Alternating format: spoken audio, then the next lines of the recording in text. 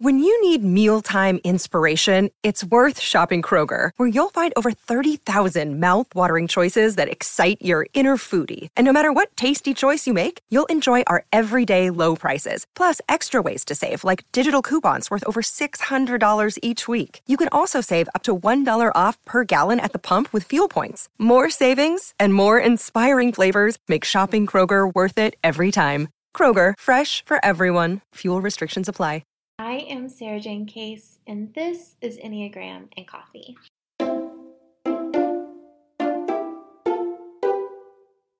Hi friends, happy Tuesday. I hope your day is treating you well.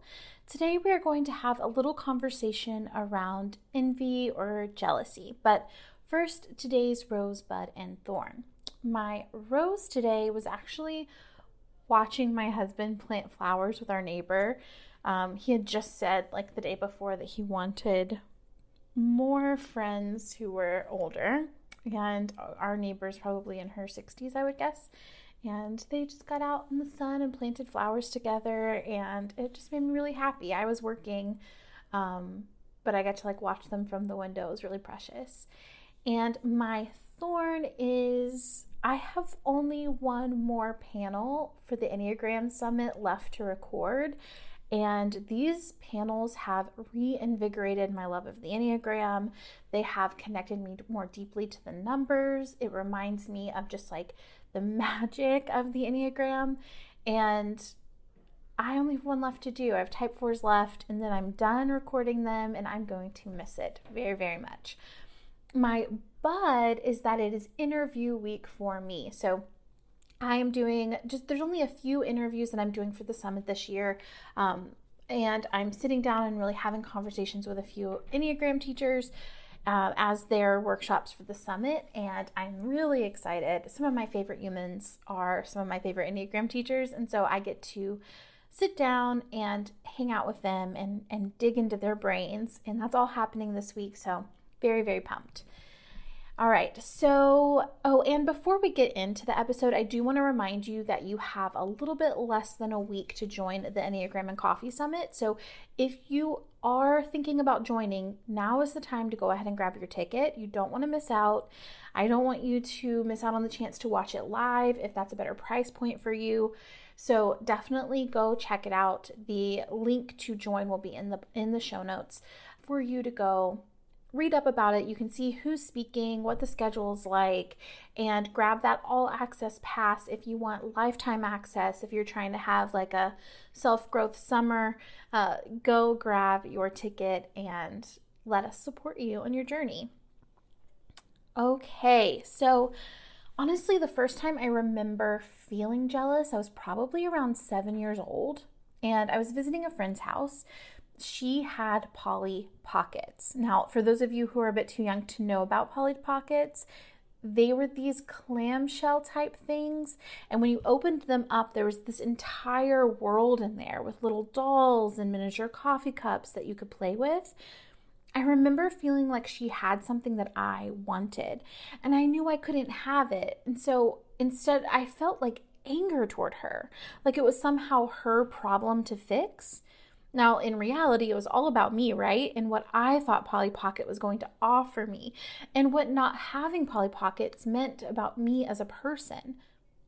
I felt less than. I felt like the Polly Pocket would solve my problems until I got a Polly Pocket of my own, and I realized it didn't matter how many Polly Pockets I had. I was just as worthy as I always was, which didn't really feel like much at the time, and I was just as sad as I always was. No toy was going to bring me satisfaction. Now, did I learn my lesson? Of course not. I tried every toy I could to get this feeling. I thought that the fact that my toys came from the Dollar Tree was the problem until someone gave me a brand named Barbie for the first time. The target moved for decades until in my late 20s I realized that it was never going to stop moving unless I stopped moving it. And that's the trouble with envy. It makes you feel like everything would be fine if you just had what they had. Yet when you get what they have, nothing feels different. In fact, it often feels worse because you feel let down by the thing you've put your hope into. There are a lot of different kinds of jealousy, right? Jealousy in partnership, a friendship, jealousy over what someone has, over what they've done, over who they are.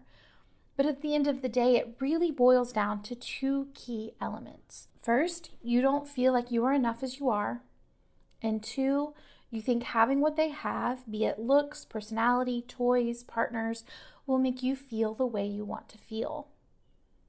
And both of those are bold-faced lies that we tell ourselves. And we're fed by the media and keep us in a constant state of confusion and an eager to purchase mindset. Those who make decisions for our society have very little investment in your contentment. If you are content, what will they sell you? So when it comes to working through our envy, our jealousy, there are two major factors we must accept.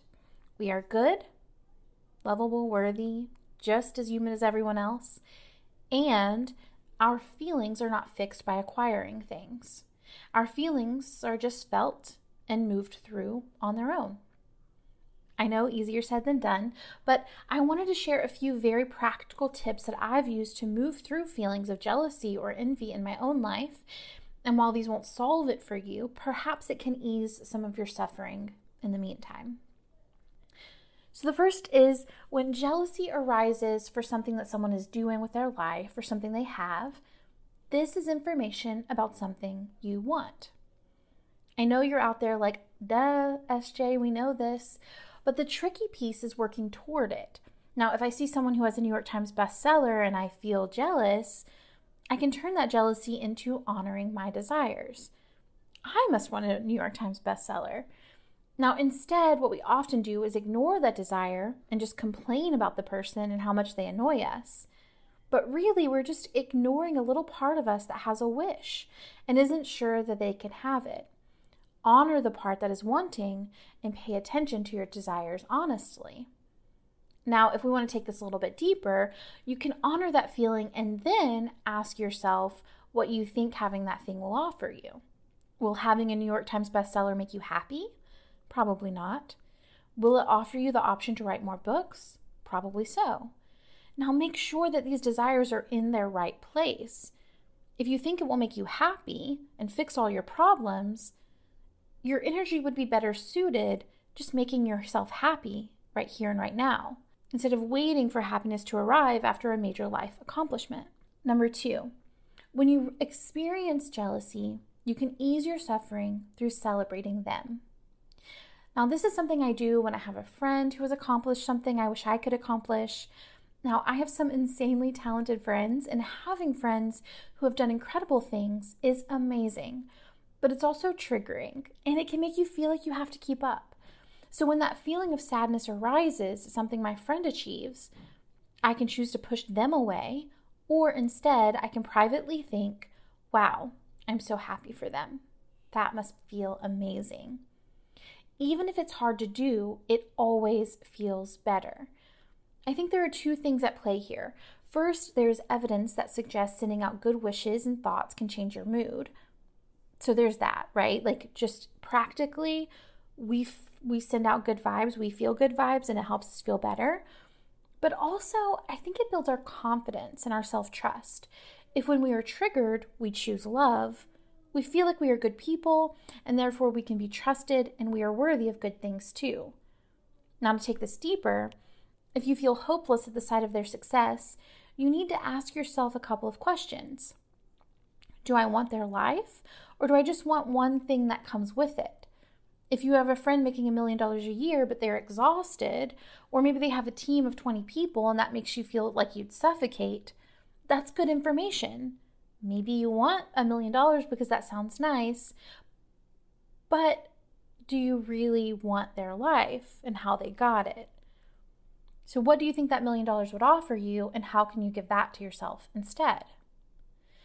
The next question is explore what you think they may have that makes them more worthy of this than you, and debunk those myths with evidence from other people. Do you think that they have a more successful business because they're pretty? Find some millionaires who aren't traditionally beautiful. Do you think it's because they come from money? Find evidence of someone for which that's not the case. Celebrate them, and also don't let it slow you down. Okay, so now when it comes to jealousy in a relationship, feeling like you could lose the interest of a partner, a friend, or even a parent, this is information for where trust does not exist. And there are some questions you'll want to ask yourself. First, where did this trust get broken? Was it something in childhood, in a past relationship, in observations from this relationship, or even in experiences from this relationship? It's information that you feel unsafe. We just need to figure out if that's relevant to this situation or something old that's being treated as new. If it's old, how can we pour love in there? Where can we heal? If it's new, we need to talk about how do we learn to trust or build trust in this scenario? Or is this a scenario in which trust can be built? Second, what do I think is more alluring than me, right? Why would a partner, a friend, or a parent find someone more exciting than me? This is information into what you think you're missing and what you think you have to be. Perhaps this is where you are limiting your own self-love. Think about the Enneagram, right? We put this immense pressure on ourselves to be what our Enneagram type says we have to be, whether a good person, a loyal friend, happy, significant, yet that's completely self-imposed. In fact, it's the pressure from that which often impacts our lives negatively in the first place. Oftentimes, our jealousy stems from thinking we should be like the people we see around ourselves, right? We see someone and they seem happy, so we think, oh, they're going to want that because that's better than what I am. But why are you putting that pressure on yourself in the first place? Which kind of brings us into the next piece, which is honor the element of control at play. So when jealousy goes from being a feeling of, oh, that person is more desirable than me, to a course of action, when we experience jealousy and don't move through it, we start to attempt to control someone else's affection for us. If I alter myself in this way or that way, then maybe they'll want to stay. If I monitor their behavior or even attempt to alter their behavior, I'm trying to console a situation to prevent future pain. But if you aren't precious to someone enough for them to stay, for them to be honorable, why are you trying so hard to keep them? Allowing things to flow naturally and nurturing your feelings, it's going to allow the inevitable, good or bad, to play out much more quickly, saving you time, energy, and shame. They will leave or they will stay, and you will have your answer. And your heart and your self-esteem will be much more intact. Now, finally, find someone to talk to, whether this is talking through it with your partner, friend, or parent, or if that doesn't feel safe, talking with a therapist until it does.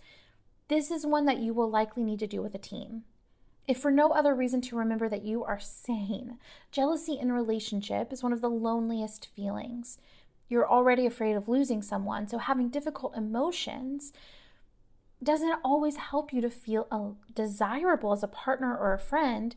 It will be helpful to have reassurance and a balanced ear to remind you that what you're feeling is normal and fine and that you are okay. Now, finally on this one, fall in love with your life alone.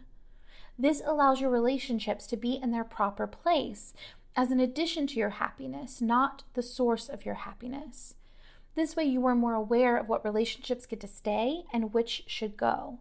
You can be the decider of your relationships instead of waiting and hoping that someone will pick you just so that you don't have to be alone with your own thoughts. Now, I know this is kind of a deep and complex conversation to have so briefly, so please text questions or thoughts into our number and we can dialogue through them on our Q&A days. The number is 828-338-9127. I would love to hear from you. Now, I want to leave you with this food for thought from Harold Coffin. Envy is the art of counting the other fellow's blessings instead of counting your own.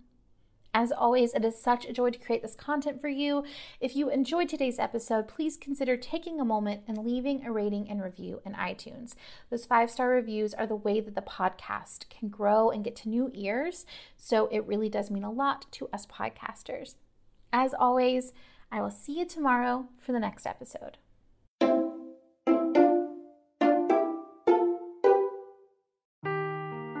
Seeking the truth never gets old. Introducing June's Journey, the free-to-play mobile game that will immerse you in a thrilling murder mystery. Join June Parker as she uncovers hidden objects and clues to solve her sister's death in a beautifully illustrated world set in the Roaring '20s. With new chapters added every week, the excitement never ends. Download June's Journey now on your Android or iOS device or play on PC through Facebook Games.